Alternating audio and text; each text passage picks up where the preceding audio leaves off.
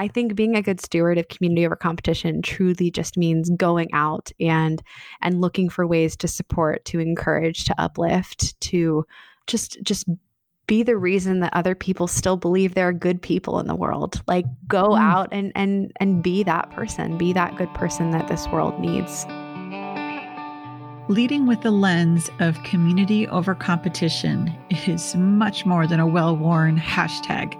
A leader who chooses community over competition in action is able to navigate the nuance of the both and, can hang with the complex, can appreciate paradox.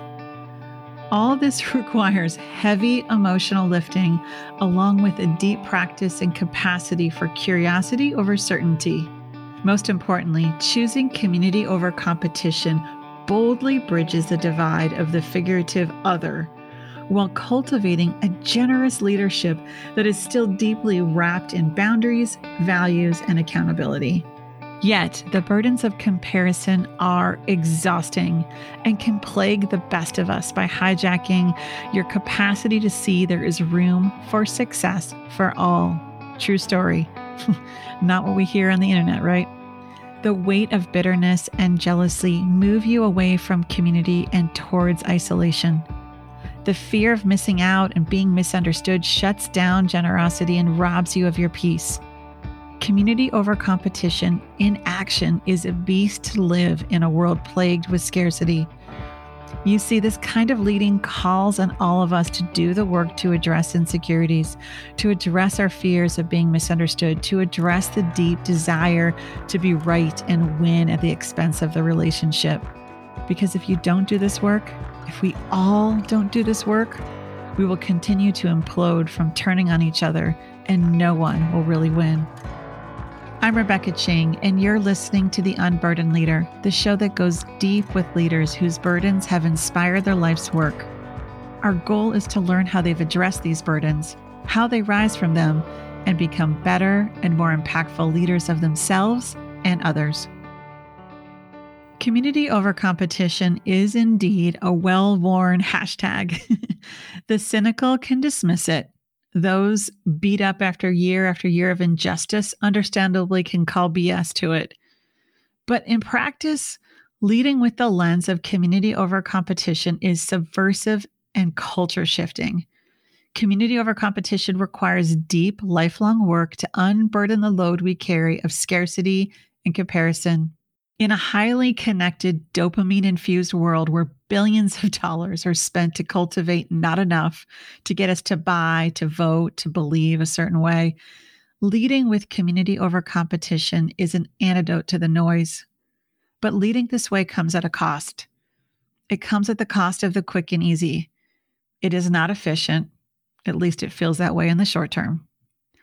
It is super uncomfortable and forces you to face the parts of you that are not Instagram friendly. And I also know that you are here for this. I know I am. You are here for showing up online and in person in a way that does not feel out of alignment.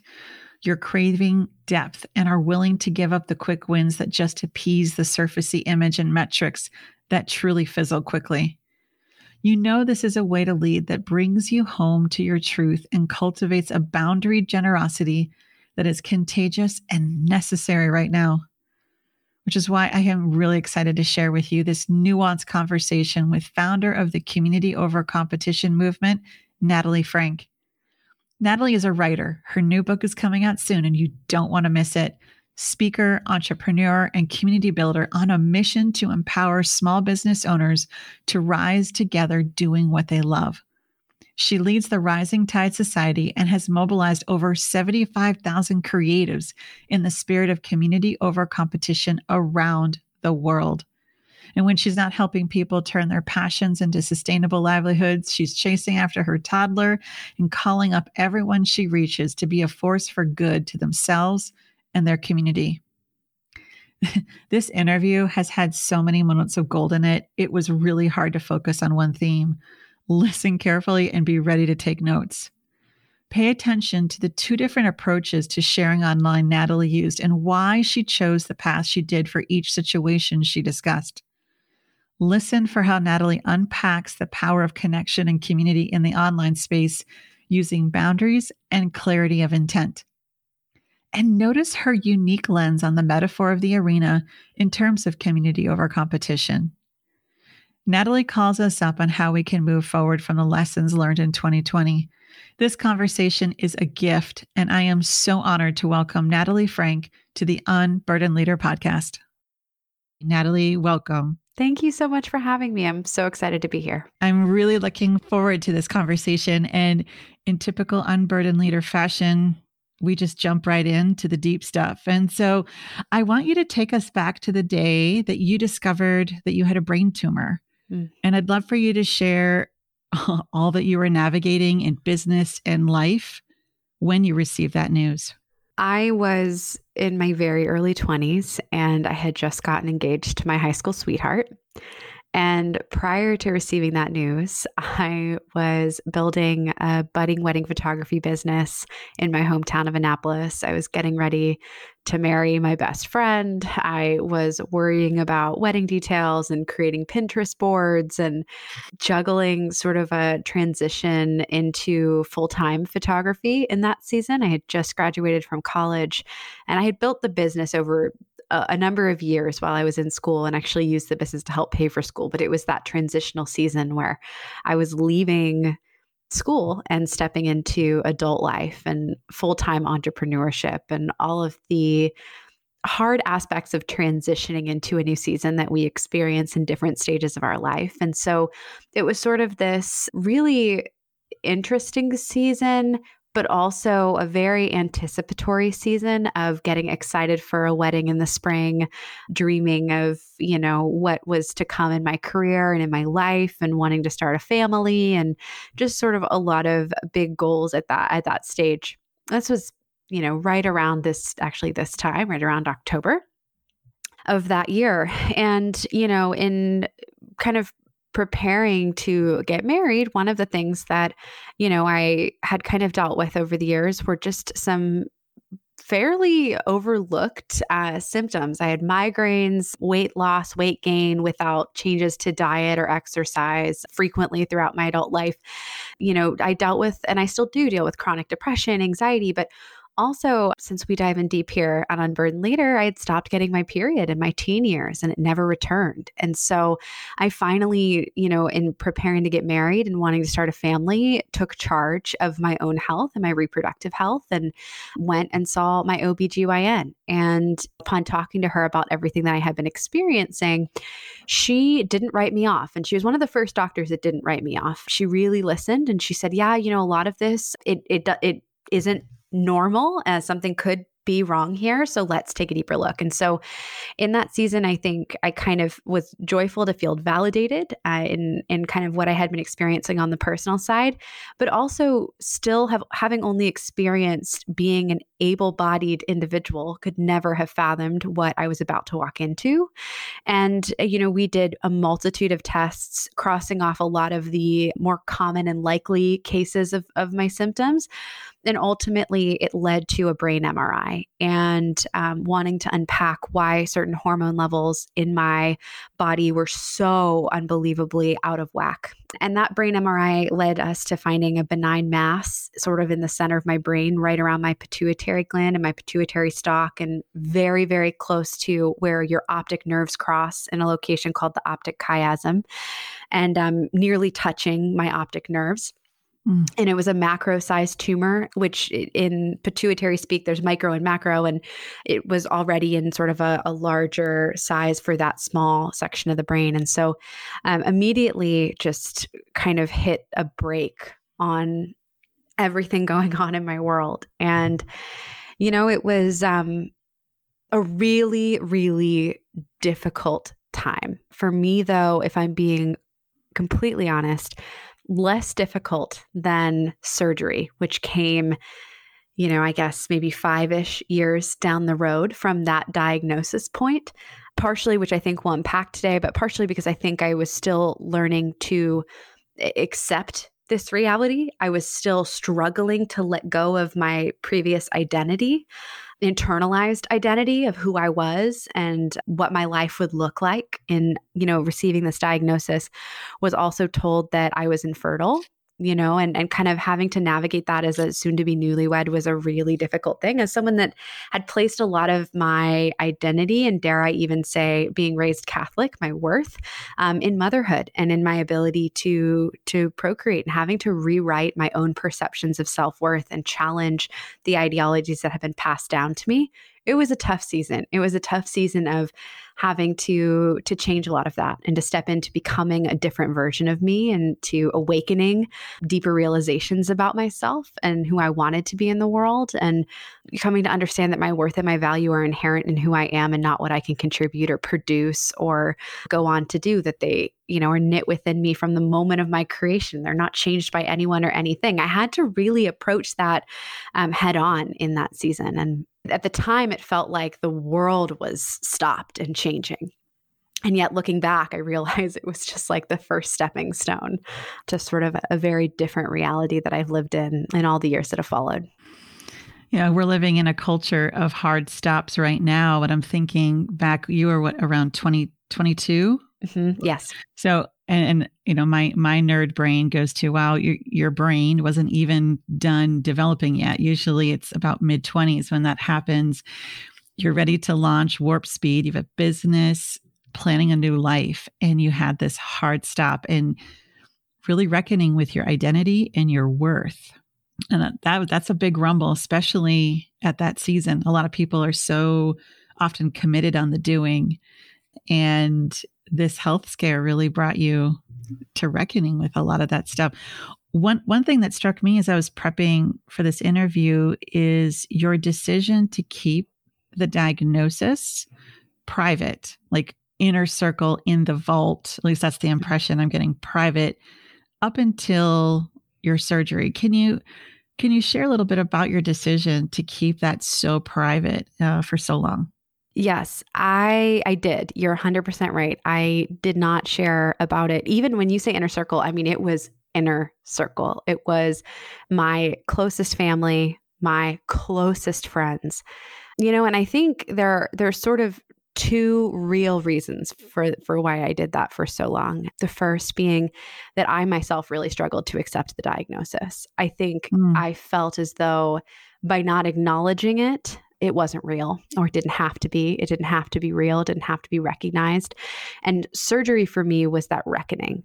Surgery for me, and needing surgery, was that moment of having to fully adopt this reality and step forward into it boldly for the first time. I kind of, it was roughly 5 years, for those 5 years that I kept it private, I think I was working through psychologically navigating my new reality, and I wasn't really ready to accept it. And then the other side of that was the professional side, the small business side, the reality that being a wedding photographer who could go blind at any minute was maybe not a great branding communication move. And so I was very hesitant to be open about my diagnosis. I knew that if I even said the words, pituitary gland, someone would Google it and see that, blindness or loss of peripheral vision was something that's very common with my diagnosis. And for me in particular, starting to do my visual field examinations for the first time, I got glasses for the first time in that season by doing all those tests and learning more about my vision and how it was being impacted by my tumor. And so I think I just was very afraid of losing this business that I had built, of being judged harshly by potential clients, and just that fear. I think it really was fear that kept me quiet. How often does fear keep us quiet in so many ways? And just, that hesitancy. And I'll add one more thing as a professional. I really, we touch on identity a little bit, but I really did not want to assume the identity of being the photographer with the brain tumor. I didn't want to become someone that kind of had this diagnosis be who I was, or be the one thing people knew about me. I really deeply wanted to be known for the impact I was making and for the people I was serving and the business I was building and the life I was building. And I was very much afraid, I think, of losing that and afraid of kind of shifting gears into a different external perception. And again, this is all trying to step back into a season prior to me sharing and stepping forward in vulnerability and the learnings that also came with that, good and bad. But it was a very, very real season. And I know a lot of people listening to this have things that they also have kept very close to the chest, that they have guarded fiercely. And so, it's something I think a lot of us experience at different points in our lives. Not everything is public all the time. No, and more people need to probably practice that, but that's a different conversation. I'm struck by that. Yes, that common humanity piece of not what what lengths we go to avoid being misunderstood, and also to have an identity put on us that we don't want to own. And honestly, like what little control we have, that we can spin and brand and hashtag the heck out of things, but man, people sure love to compartmentalize and categorize, and I don't think it's malicious always, but it's so limiting, and we don't want to be limited in how we're understood. And sometimes you're right.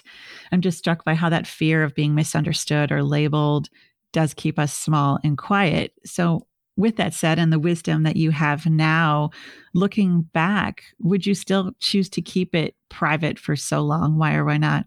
Oh, I think there were real lessons that I learned by keeping it private for so long, lessons that I don't know if I'd want to give up. And I think living in both worlds was one of them, like living in the world where for those years it was private, and then being able to step into a different season where I was very open about it. And I still am very open about it, and I'm open about things now that I never would have been open about had I not tried to hide certain parts of who I was for so long.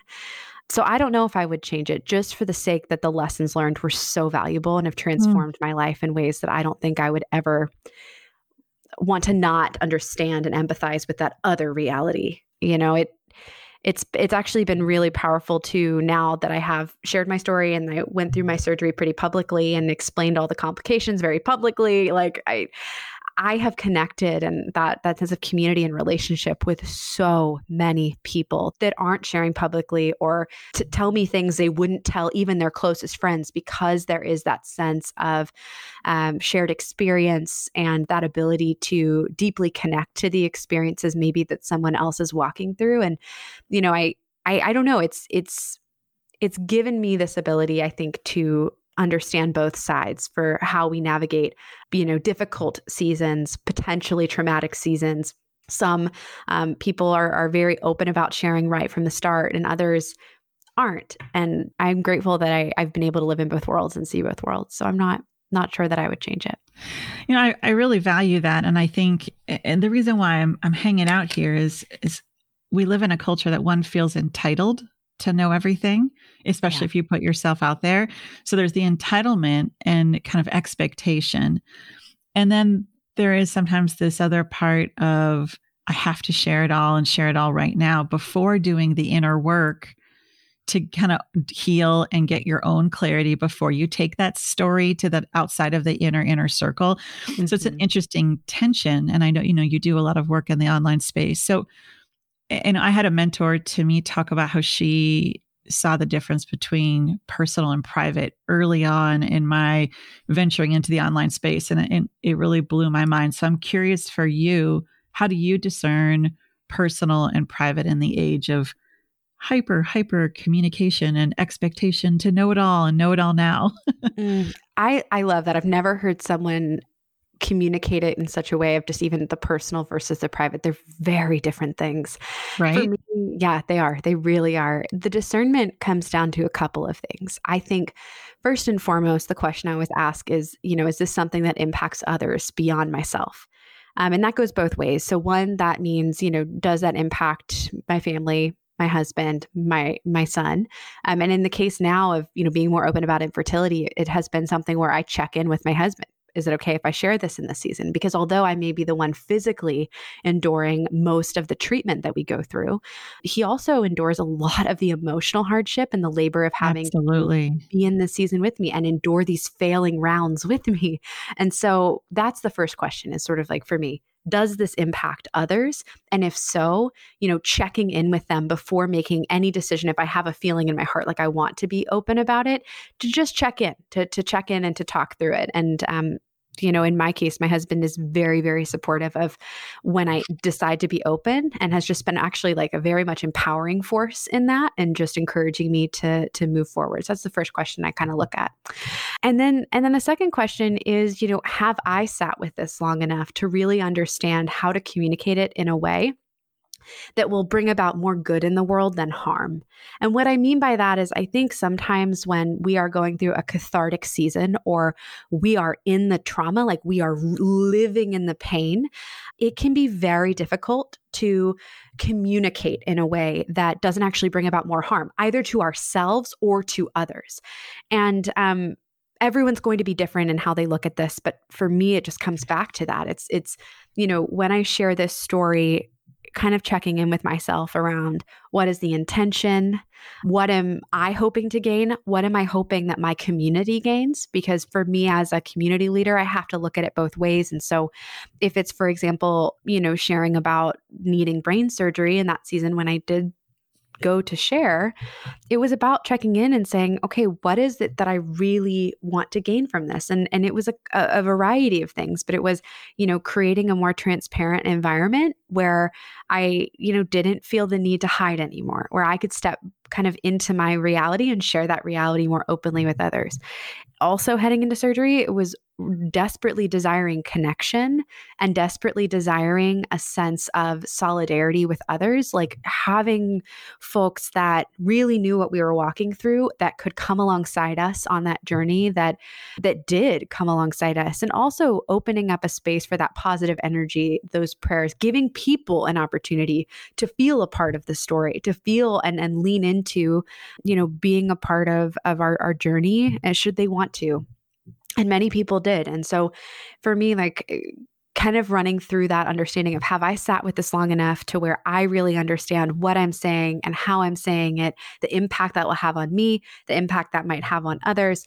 And I've applied that sort of methodology to a lot of things that we've shared, from, my brain surgery to infertility treatment to when we got pregnant. Same thing. Like, how do I convey this message in a world where so much of my community is struggling with miscarriage, recurrent loss, infertility, and longing for a happy ending of their own? How do I celebrate in a way that's still empathetic to so many people that I love? And so in each of those seasons, and again, it's not just like the darkness, it's also those joyful moments, like thinking through how we share. And perhaps in my case, it's a little bit of overthinking, but it's always served me really well to just try and work through it first internally, and then think through how it might be received externally in a way, again, that's like striving to bring about more good than harm in those cases and scenarios. I'm struck what you maybe would call overthinking. I call boundaries and discernment and ethics, and values. And what also struck me as you were answering that question, not once did you bring up how this was going to land with your business, how this was going to help your business. This wasn't a marketing issue. That's just noteworthy in our age. And I don't actually, I'm not opposed to people sharing their story and integrating that into their work and their life, in no way criticizing that. But this really slowing down process of really being honest with yourself. What's my motivation? Getting permission from those who would be impacted, communicating that by you sharing. So slowing that process down and really staying curious about the impact you're desiring. And you keep talking about that impact being beyond you or your business too. But it is part of you. Is this going to help me in my healing? And I think that's when I really became aware of you. I mean, I think I knew about kind of some of the things you're doing on a bigger level, but when you were going into surgery, and I was so captivated by your words and your vulnerability, it felt different to me. And I think that's what drew me into you and your leadership of, this is just, I'm scared. I could tell you did the back end work and you're like, we've been on this journey. So here's where you come in if you want to join me. It was even permission there. Like, here's what's going on. And I just really valued that. And it's so refreshing. And to be an active participant in cheering somebody on who's going through a big struggle does feel grounding and anchoring, and it does facilitate community and connection, all the things that we're wired for, right? So I appreciate your process. And again, if that's overthinking, then we need maybe a little bit more of that and permission to go slower. Doesn't mean we're going to miss out on opportunities. As I look at the community that you've built with such integrity and intention by going through that process. So I think we have a lot to learn from you in that area. So thank you for sharing that. So you've mentioned your infertility struggles, and I do want to touch on that because you took a different route of sharing, right? And so what struck me is you kind of were doing this more real time of expanding your family. You have one child and now having some real disappointments and sharing that recently with fertility. And I personally, I'm biased. I value these stories. I think this is an area where people have suffered silently. Way too many people suffer. And so I'm grateful that more people can say, okay, me too, me too. And then also people who've come out of it and experienced joys. And so I'm really grateful with the tender nuance of sharing your story. But tell me a little bit about you sharing your disappointment with these recent rounds of fertility treatment as you begin the journey to have another child. What fueled your decision to share this loss so quickly after you experienced in this health concern? Truthfully, I am in a much different place today than I was going through this with my son. And I think that it's really important to acknowledge that first and foremost, because in starting fertility treatment for Huey, which is my son, we really did not know whether we would be able to have a child of our own.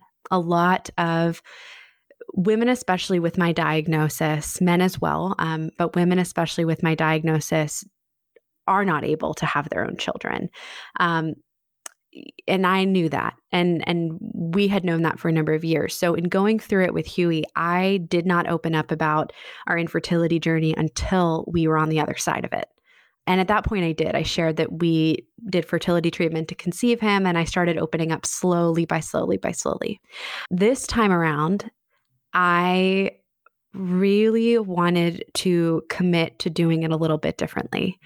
I think I'm learning with each stage of my life. Just turned 30. I'm learning that, each time that I push myself beyond my comfort zone a little bit more and a little bit more, I see the fruits of that labor. I see the connections deepened. I see the impact made. I very rarely have to deal with the things that I worry about the most when it comes to that. We all have reasons for why we struggle with being vulnerable in different moments of our life. And oftentimes my fears are much larger than the reality of the difficulty on the other side. So true. And So I've true. learned that, right? We really do. We envision the absolute worst case scenario. And sometimes I'm sure that does unfold, but for the most part, it doesn't. And so this time around, I really wanted to navigate it a little bit differently. And I truthfully going into it as well, I thought it would be much easier the second time because it took a while with Huey to figure out a combination of injections and hormones that could fake what my brain should have been doing for, the last 20 years. Or 15 years, however long. And so it took a while to get to a point of really understanding how to manipulate the medical needs that I have in order to get a shot at this. And I thought, well, we figured that out. So this time around, it's going to be so much easier. But this time around, my hormone levels were different.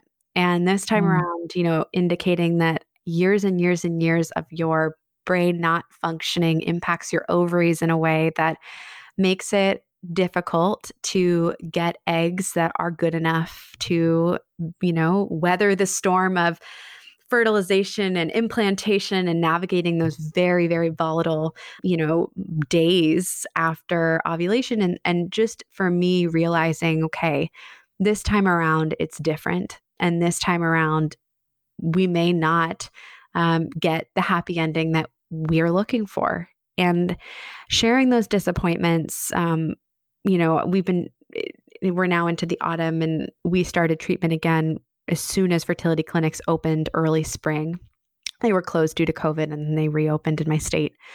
And months and months and months of those injections on and off, nothing working. It's been interesting sharing that and navigating a new sort of disappointment where in the past, the retrospective privilege of sharing after something has happened gives you more control. Whereas when you're sharing as you're enduring it, you're surrendering that and you're opening up that disappointment to people that also love you. And that's been really hard for me, knowing that when I have sad news, people feel it too. And that the people who love me feel the disappointment in the same moment that I'm feeling it. It's been a little bit harder than I think I thought it would be. But that being said as well, the empathy and the love and the comfort received in real time is also more supportive than I think I could have fathomed. Like being able to find out a round failed and just open up and say, hey, this last round failed. And right now we're taking a break for a couple of months. We don't know what our next steps are going to be. We're still trying to decide if we want to continue or how we want to continue. And being able to open up and just kind of be honest about where we're at, it's invited people to really and truly love us in a season when we need it. So often as a leader, I think you become accustomed to supporting others and always pouring out for others and always being the cheerleader, being the encourager, being the one who, listens on the other side of a difficult conversation. And forgetting that leaders also sometimes need to be nurtured as well and need that reciprocal, feedback, support, encouragement, and love, especially in hard seasons. We tend to compartmentalize and almost put ourselves in a different category where we forget that we are human and that we sometimes will need help. I don't know if anyone else feels like that, but I certainly do. And so going through these disappointments, like these not happy endings in real time, the messy middle of what is life, it's also been just, I think, a lesson in enabling yourself to be loved in return, like when pouring out to others so frequently to be able to receive comfort when you need it. But it certainly has not been easy. And, it's a story currently being written. Like we're living in a chapter that we don't know the ending of quite yet. And so my hope is that in writing it with others, it feels just a little bit less lonely. Gosh.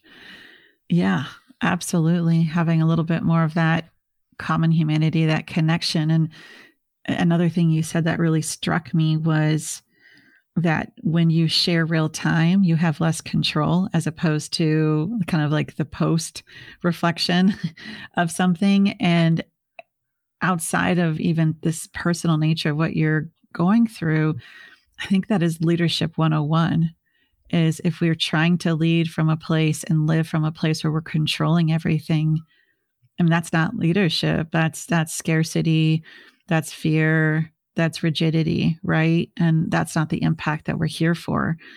So really being able to sit with the vulnerability and really owning it. So something like this that you're sharing real time is such a lesson to any of us in how we show up in our lives. I mean, and that how much control do we really have? The other thing you said that I resonate with is that capacity and necessity to receive.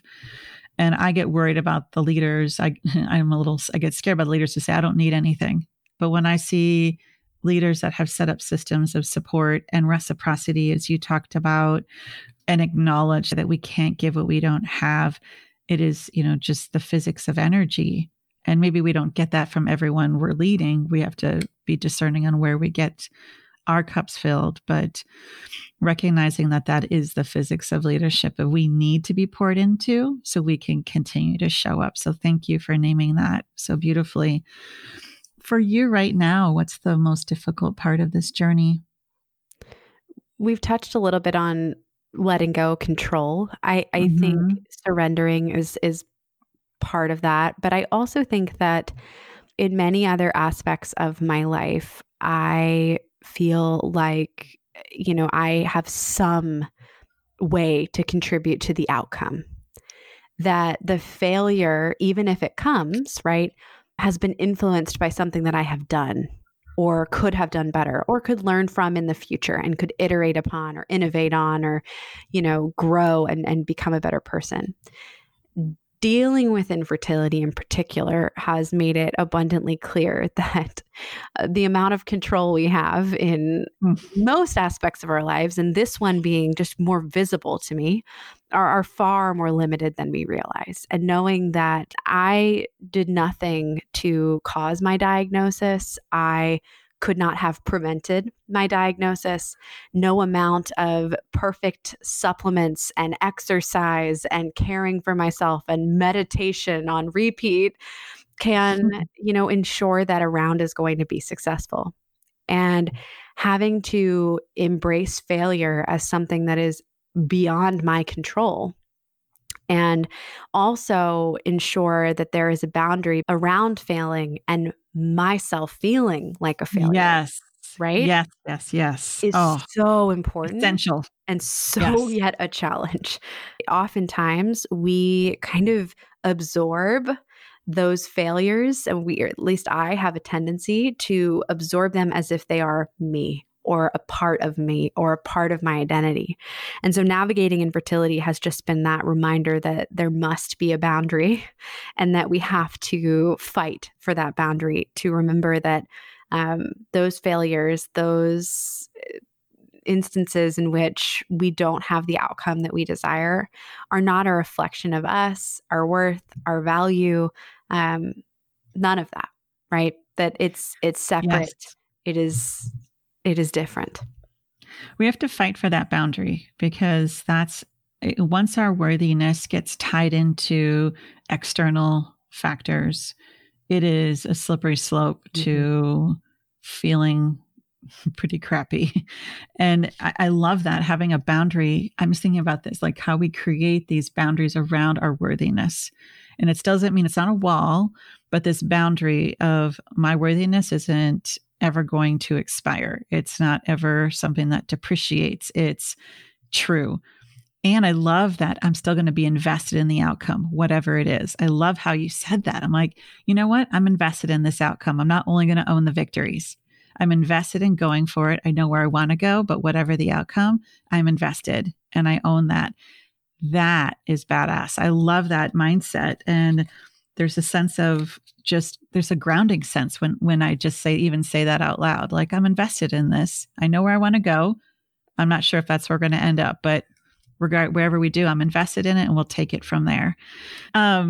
Okay. So you wear many hats. How are you caring for yourself right now as you toggle all these responsibilities? I mean, entrepreneur, photographer, leader, wife, founder of the Community Over Competition movement.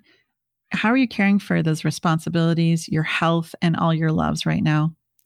So truthfully, I carve out 30 minutes every day for me.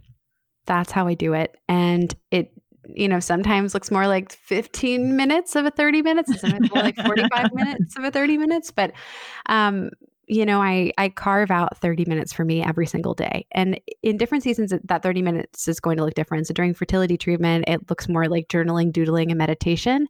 Now that I'm on break from treatment, it looks like hopping on the bike and cycling every morning. And that does mean that for me, I'm up at 5 a.m. And sometimes, like this morning, that 30 minutes was 15 because I hear my baby chirping. And I'm like, you know what? He can chirp and chat in his crib for 15. Like, mama's getting on the bike and I'm going to sweat this out. And I just need this time. And for me, I've not always been a super athletic person or physical person, or, I was the one that had the gym membership but never went. Like, I'm notoriously that person because life is busy, right? But as an adult and in stepping into this season of motherhood, I have just had to force that boundary for myself, like carve out that time and demand of myself that time and really prioritize it because, that 30 minutes a day for me now is the difference between a really healthy version of me that can show up well and take care of the people in my life and the responsibilities on my plate and a version of me that can't. it is 30 minutes. That is the differentiator. And so, lately in this season, it really does look like getting on my bike, working out for 30 minutes, carving out that time, and then going about my day. And in that space that I cultivate, I try really hard to show up with the baggage and leave without the baggage. Like show up with what I'm feeling, not try to pretend like it's not there, not try to say, oh, this is my 30 minutes. I have to let everything else go to the wayside. I know that works for some people. For me, it's the opposite because oftentimes I can't sleep if I'm overthinking. I can't, move forward if I'm overthinking. So I show up with the overthinking. I show up with the concerns, with the anxieties, with the worries, with the hardships, with the failures. And I, in this season, sweat it out and leave it. I like work and let it out and emotionally process and give myself that space and that capacity. And then when I have my 30 minutes and it's done, for the most part, I've been able to kind of refresh and renew and move forward and try my best from like that point on to make that day the best that it can be, even with those failures, those concerns, those hardships, that, waiting for that call on the beta pregnancy test, waiting, whatever it is that I'm anticipating that's holding me back. I try to still like move forward and just embrace the possibilities of the day. But without that 30 minutes, I'm not the person that I need to be for the community and for the people in my life that need me. I'm so tracking with you, Natalie. I am the same way because my husband will even say, you have not had your movement, have you? I'm like, am I being cranky? That's my husband too. Because he's like, well, I didn't want to start with that. Wisely. Are you using the Peloton app by chance? Mm-hmm. Yeah. So oh my gosh, game changer. Right? I know. Look, I'm a community person. And after my brain surgery, I did my first cycling class probably about 8 months after surgery, maybe not even that long. It might've been closer to like 6 months, but I did my first cycling class after my brain surgery as a way of just trying to work on the recovery process and get back into a movement practice. And I was doing a ton of yoga, but it was the cycling for me was like the first cardiovascular exercise. And I walk into a Soul Cycle class, which I had never done and have never gone since. I went to one. But in that class, it was the first time I experienced what it's like to have an instructor. I jokingly call it shouting affirmations at you, but somebody just showing up for you and challenging you to be your unique best, not worry about the other people in the room, not worry about what they're doing or how they're performing, but like showing up as you are and encouraging you. And I was hooked. So I love Peloton. I'm just kind of become a little bit of a fanatic. There's something about doing it with others and having somebody encouraging you that for me is really motivating and healing. And yeah, it's great. It's such an impressive platform and truly holistic. Did you do the ride that they did for World Mental Health Day?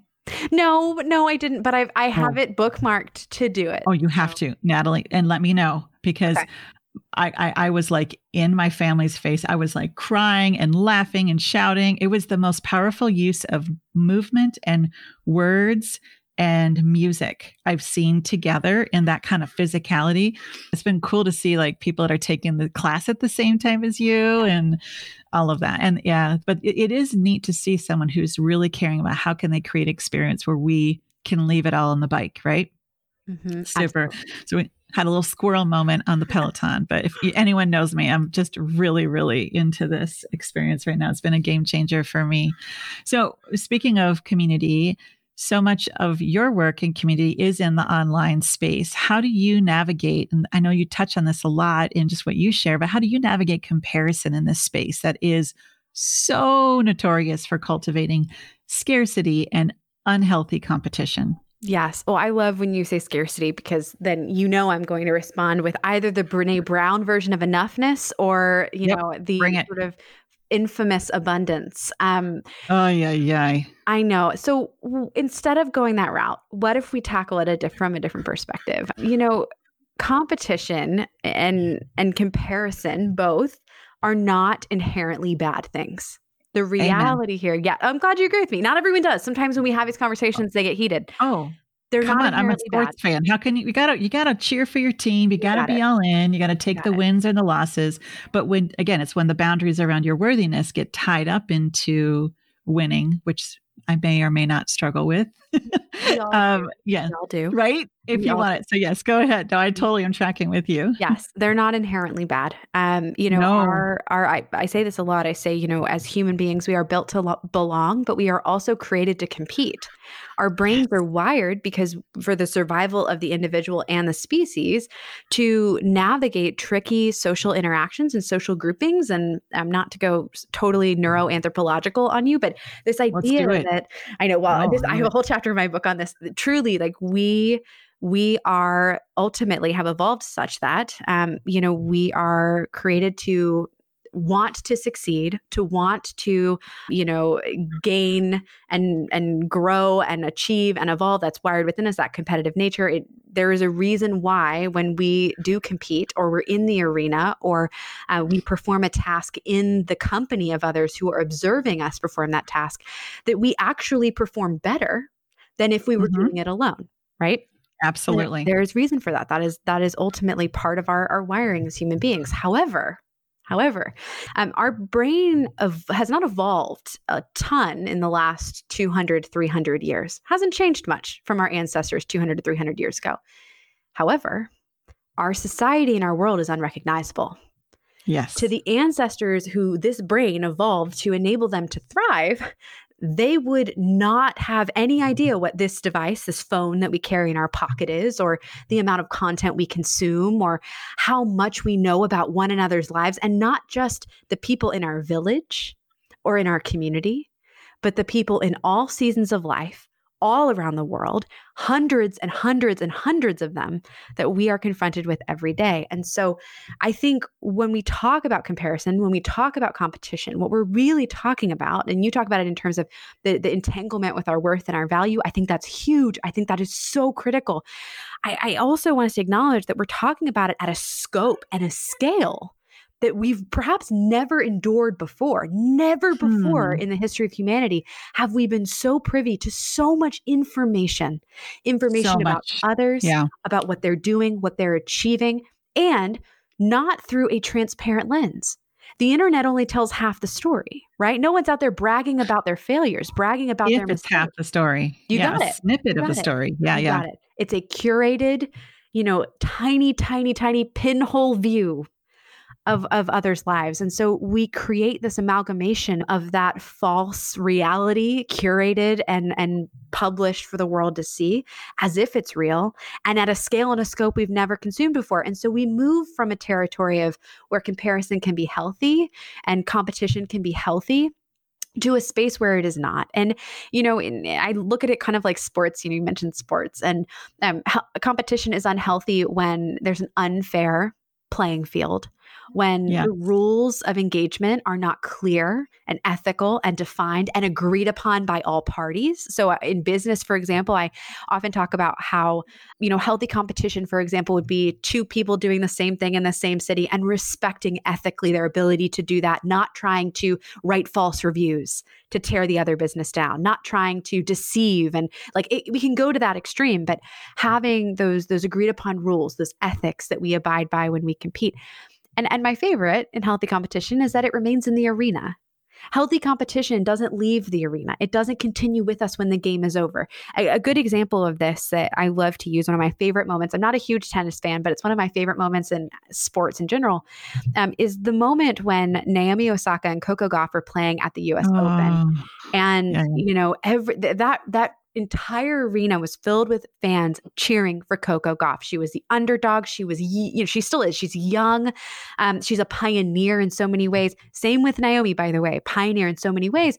But you could feel the energy cheering for Coco over and over, and Naomi won. And there is this moment at the end of the match when the reporter comes down and is talking to Naomi about her win. And she kind of, steps to the side and sees Coco kind of crying and going off to, the locker room to mourn this loss that she's had on this world stage. And she walks over to her and she says, join me. I want you to join me. I want you to come up. I want you to bask in this spotlight with me. And Coco's like, no, no, no, no, no, I can't. And she says it yet again, no, no, no, I want you to come with me. I want you up here. You deserve this too. And there is no doubt anyone who watched that tennis match knows that those two competitors laid it all out on the court. that they didn't, meekly allow the other to win, that they didn't not show up as their best self. They competed like their life depended on it when they were on the court. And the minute that game was over, we witnessed the tenets of a true champion.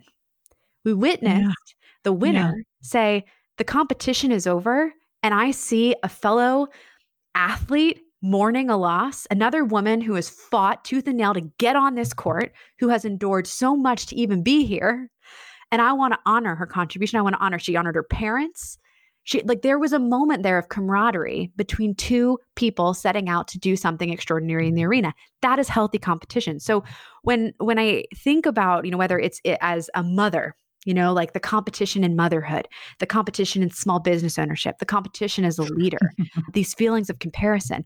One of the biggest places where I see in my world, not just the worth and the value, but I see this step from healthy to unhealthy is that we don't keep it in the arena. And oftentimes that it shouldn't be a competition at all. We mistake what is meant to be competitive as something so much more wide in scope and vast in scale. And so in business, there is true competition. You're competing and, you are maybe the same customer or client could go to either you or to someone else. That's the facts. Whether you're like me and you believe there's more than enough to go around for so many of us, that's what I believe. I really do. I've seen it in my business. Or even if you don't, the reality here is that competition needs to stop at the edge of the arena, at the edge of the business, at the edge of whatever it is that you do. It does not continue beyond that. And COVID's been a great example, actually, in my community of small business owners with Rising Tide, with Honeybook, where we've seen that lived out. We've seen that when a global pandemic threatened to destroy entire parts of our economy and small business owners' livelihoods, like they should, the competition didn't matter anymore. It didn't matter whether somebody does the same thing that you do or, is a direct competitor in your local market. If that competitor is hurting, if their family isn't able to pay their bills, if somebody's not able to put food on the table, we're no longer competitors, we're community. And the arena is so clearly defined when our lives are on the line. The arena becomes much more easy for us to discern and to see when there's a threat that is facing all of us, right? And so one of the things that I want to say in regards to your question is, this year has been hell for a lot of people. And for a lot of small business owners, it has been one of, if not the hardest year they've ever had. Their entire world's knocked out overnight. Many of my wedding and event industry professional friends have seen an entire year of income, and all of their employees and contractors have to navigate, no income coming in for all of this year. And they never could have fathomed it. Some of them had their best years on the books. And yet, as we rise from the ashes of 2020, we have an opportunity of whether or not we want to revert to the comfort of the past, or we want to take the lessons learned in this season and move forward in the process of becoming a better version of ourselves. And I truly believe in my heart that this competitive, very highly comparison-driven environment that we operate in as a world, as a society, could really benefit from the lessons we've learned in some of us in this season, of letting it stay in the arena, of acknowledging the humanity and putting people above the competition, seeing beyond the curation of the internet, acknowledging that there is a struggle that each of us are walking through that oftentimes never gets shared or known. And yet we often treat one another as if our lives are the hard ones and everyone else has it perfect. And we try to measure up to some impossible definition of success. And I think 2020, even amidst so much heartache and pain and unimaginable suffering, has also brought a sense for many of us of that humanity and camaraderie and community back to the forefront of our lives, even if for some of us, it's just longing for it and missing for it once again, because we've been without it. Follow-up questions here. So, okay, I'm in my mind rumbling with leaving it in the arena. I can hear my husband say, does everything have to be a competition or conflict to me? Because I'm always like, that there's a driven part. And I'm like, that's hard to leave it in the arena. And I'm thinking also from a trauma-informed leadership perspective, sometimes physiologically and psychologically, it might be hard. It might take some more inner work to really define where to leave, to be able to have that capacity to do that, to help the nervous system not be so hypervigilant or to be in that mode of having to hustle or to prove or to protect, right? So can you get a little more granular on this, leaving it in the arena, and what does that look like transitioning? And is this kind of what you were talking about, like where we had these amazing athletes playing a tennis championship, and when it's over, the winner called the winner, then they left the arena to go for the news press. She called in her competitor, and then they celebrated and honored each other. Is that kind of what you're talking about, how to leave? That's like, they're not the enemy anymore. They're not fighting against them anymore. Then they transition to community versus the competition in the arena. Is this what you're going for? And then elaborate. Yes. No, I think you're definitely hitting the nail on the head on that. I mean, I think it really comes down to not villainizing the person on the other end, not seeing them as the enemy. I do think that that's really critical and important. However, I also mean not enabling it to consume you beyond the scope where it exists. And Ooh, so this kind of okay. goes back, I think, to some of my own experiences with anxiety, with the spiraling, with the, for example, we can even use infertility as an example. The feelings of someone else succeeding, meaning that it's robbing me of my joy, robbing me of my opportunity to one day experience that success. If I were to leave my feelings of comparison and competition where they belong, which is not in my relationships, not in my deep connections with friends who are joyfully experiencing pregnancy, right? It does Mm-hmm. require conscious work. It requires, I think, a lot of inner work. It also requires acknowledging that as a human, it is natural to feel comparative. It is natural to have that sense of maybe jealousy or longing. Again, that's human. That's very, very There's much big human when I data. see a There's friend big data say, there too. yeah, say, "I'm pregnant," and for me to go, "Oh, I'm falling behind. Mm. Oh, feels like you're stealing my oxygen." Like I wish so much that I was pregnant with you, right? That's very, very human. But if I don't kind of enable that boundary for myself and understanding that those feelings that I'm having, in the case of comparison, maybe it's that I'm comparing where I wanted to be in this season. I wish I was pregnant in this season to someone who is. If I don't kind of honor that feeling and then also acknowledge that it can't consume, it shouldn't continue to rise up, it shouldn't be something that dominates every thought of my day, that consumes every time I see a photograph of my friend, right? That I feel that jealousy, that bitterness, that enabling, and this is just my view, enabling that those feelings, those comparative kind of feelings, the competition, those feelings to escape beyond the bounds of where they belong, to come to a place where they consume every thought and every interaction and every way that we walk through the world and every engagement.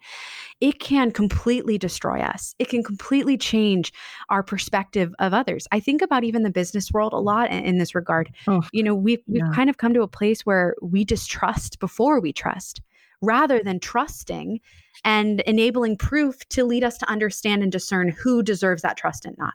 Two ways to walk through the world. You walk through the world expecting everyone to deceive and harm you. You walk through the world maybe the opposite, hoping abundantly that people will surprise you and bring about joy and goodness into the world and into your life. I there's a really famous Brene Brown quote where she says, if you walk through the world looking for reasons why you don't belong, you're going to find them. And the opposite is true. For me, and getting a little bit more granular here into understanding the boundaries of the arena, I think it both means not villainizing the individual that you feel like you must compete or compare yourself with. But I also think it means keeping it in check. It means cognitively reframing, if necessary, the narratives that you enable to consume your mind, right? So if you look at someone else and you say, "Oh, well, that person has it all," or "that person achieved this thing that I wish I could have achieved," or "they beat me at this," right? Think about like the game, "they beat me at this." Mm-hmm. And that's the narrative that you enable to consume you all the time, that expands and takes up that space in your mind. Then you walk through the world feeling that way. You make choices because of that mindset. Whereas, the opposite is true as well. If you cognitively reframe your perspective of that person and that interaction or feeling that you have towards them, and you say, wow, that person achieved that thing or has that thing. And that gives me hope. That gives me hope that for me, it could be possible too. Or I'm really happy for them. They worked really hard to get there and they are deserving of that. Or, trying to turn it. Can I champion and cheer for them? Can I become an advocate for them? Can I encourage and empower them instead of competing and tearing down and taking away from? And that simple mindset shift for me personally has been really powerful. It has enabled me to navigate really complex emotions around people in my life that I love dearly, but are having different seasons of life than I am. I'm talking on the personal side, but also on the professional side in a way that, it requires conscious work. This is not the subconscious is very much, I find myself reptilian braining it up. Like it's natural. It's like, oh, she got that and I didn't. Oh, he has that and I don't. Oh, they had this success and I didn't get there yet. Am I falling behind? Am I not measuring up? The conscious me enables those thoughts to exist and then replaces them. I like to call it the truth, but I try to replace it with truth. I try to replace it with, no, if someone else gets pregnant, it doesn't mean that I can't. It doesn't mean that I can't be happy for them and sad still for the season I'm in. Those are two separate, distinct realities. Same with business. Somebody else books the client that I wanted. It doesn't mean that, I'm failing in business. It could actually mean that that client was always meant for them and that my client that was meant for me is right around the corner. And that had I taken that client, I couldn't accept the gifts that are coming my way.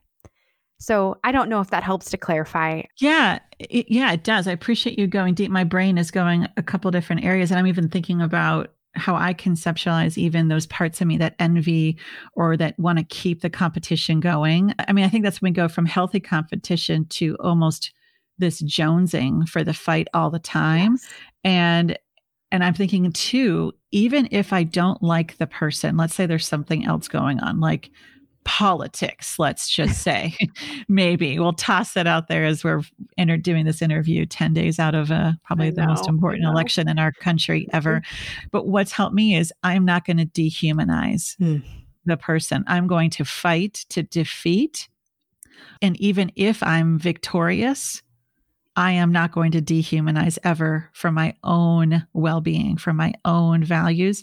So as I move out of the arena of casting my vote and advocating for people to vote and show up in a way, then and helping people understand what's at stake, when that particular arena is moved on to other things, how do I maintain the humanity of all that were involved, no matter how egregious, what happened in the arena? I think it's sometimes I think of people fighting for their lives, fighting for recovery, fighting for change. We're recording this during Domestic Violence Awareness Month. And yes. So just thinking about a lot of that gets lost, and that sometimes it's hard to leave that there when we're fighting for life and dignity.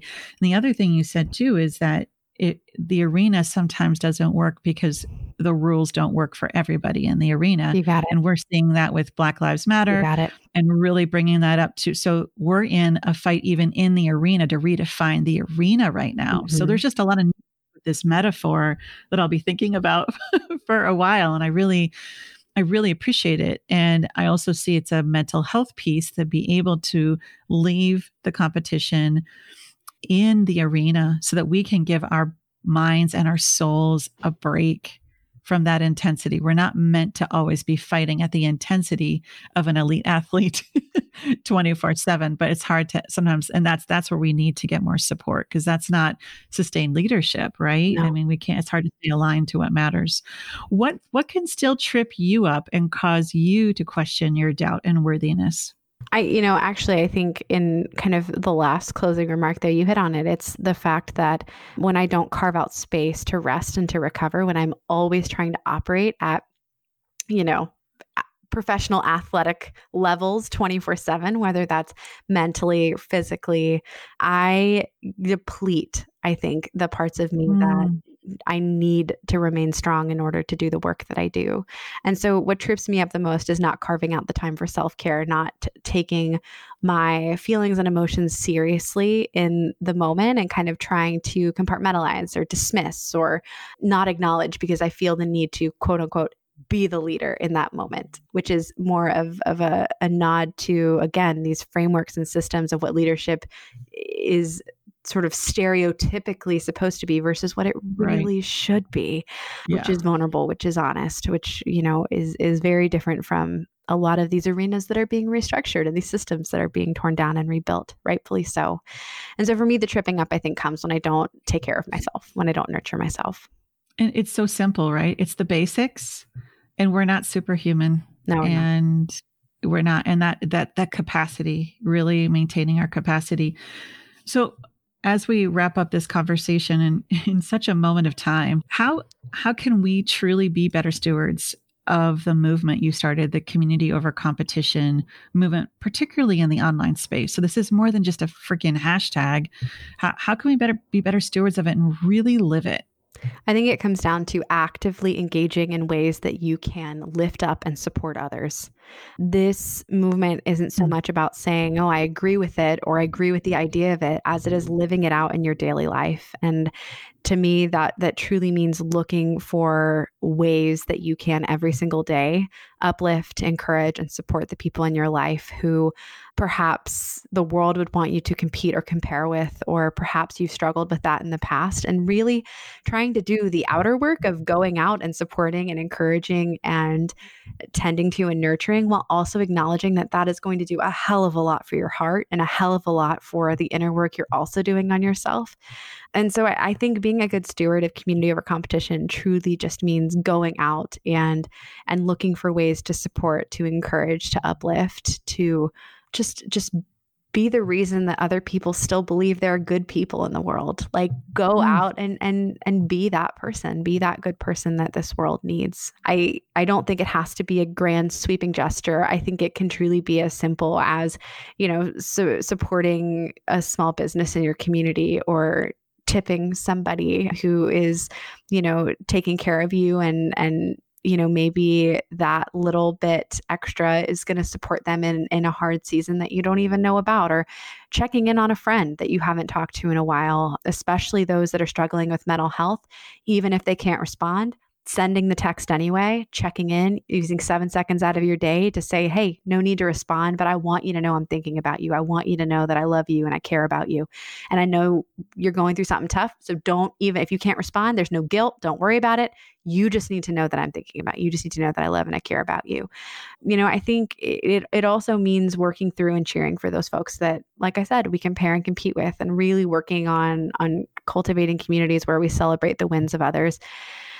And so much, so much, so much beyond that as well. But it goes back to truly, I believe, being someone that does make us believe that there are still good people in the world. And right now in this season, as you mentioned, pivotal, unprecedented, and often I think so challenging of our perception of goodness and kindness and hope for a better future. This year has challenged that and revealed so much ugliness that has always been there, but I think is really starting to come to light. And some of it that is, being perpetuated by leaders who should be serving and instead are causing divisiveness. And so, I think it goes back to just really trying to be a good person. And sometimes that means being uncomfortable. Sometimes that means, stepping beyond what you see other leaders doing. Like just really, truly trying to put more good into the world, because I think community over competition is at its core all about raising the tide and all about supporting all people and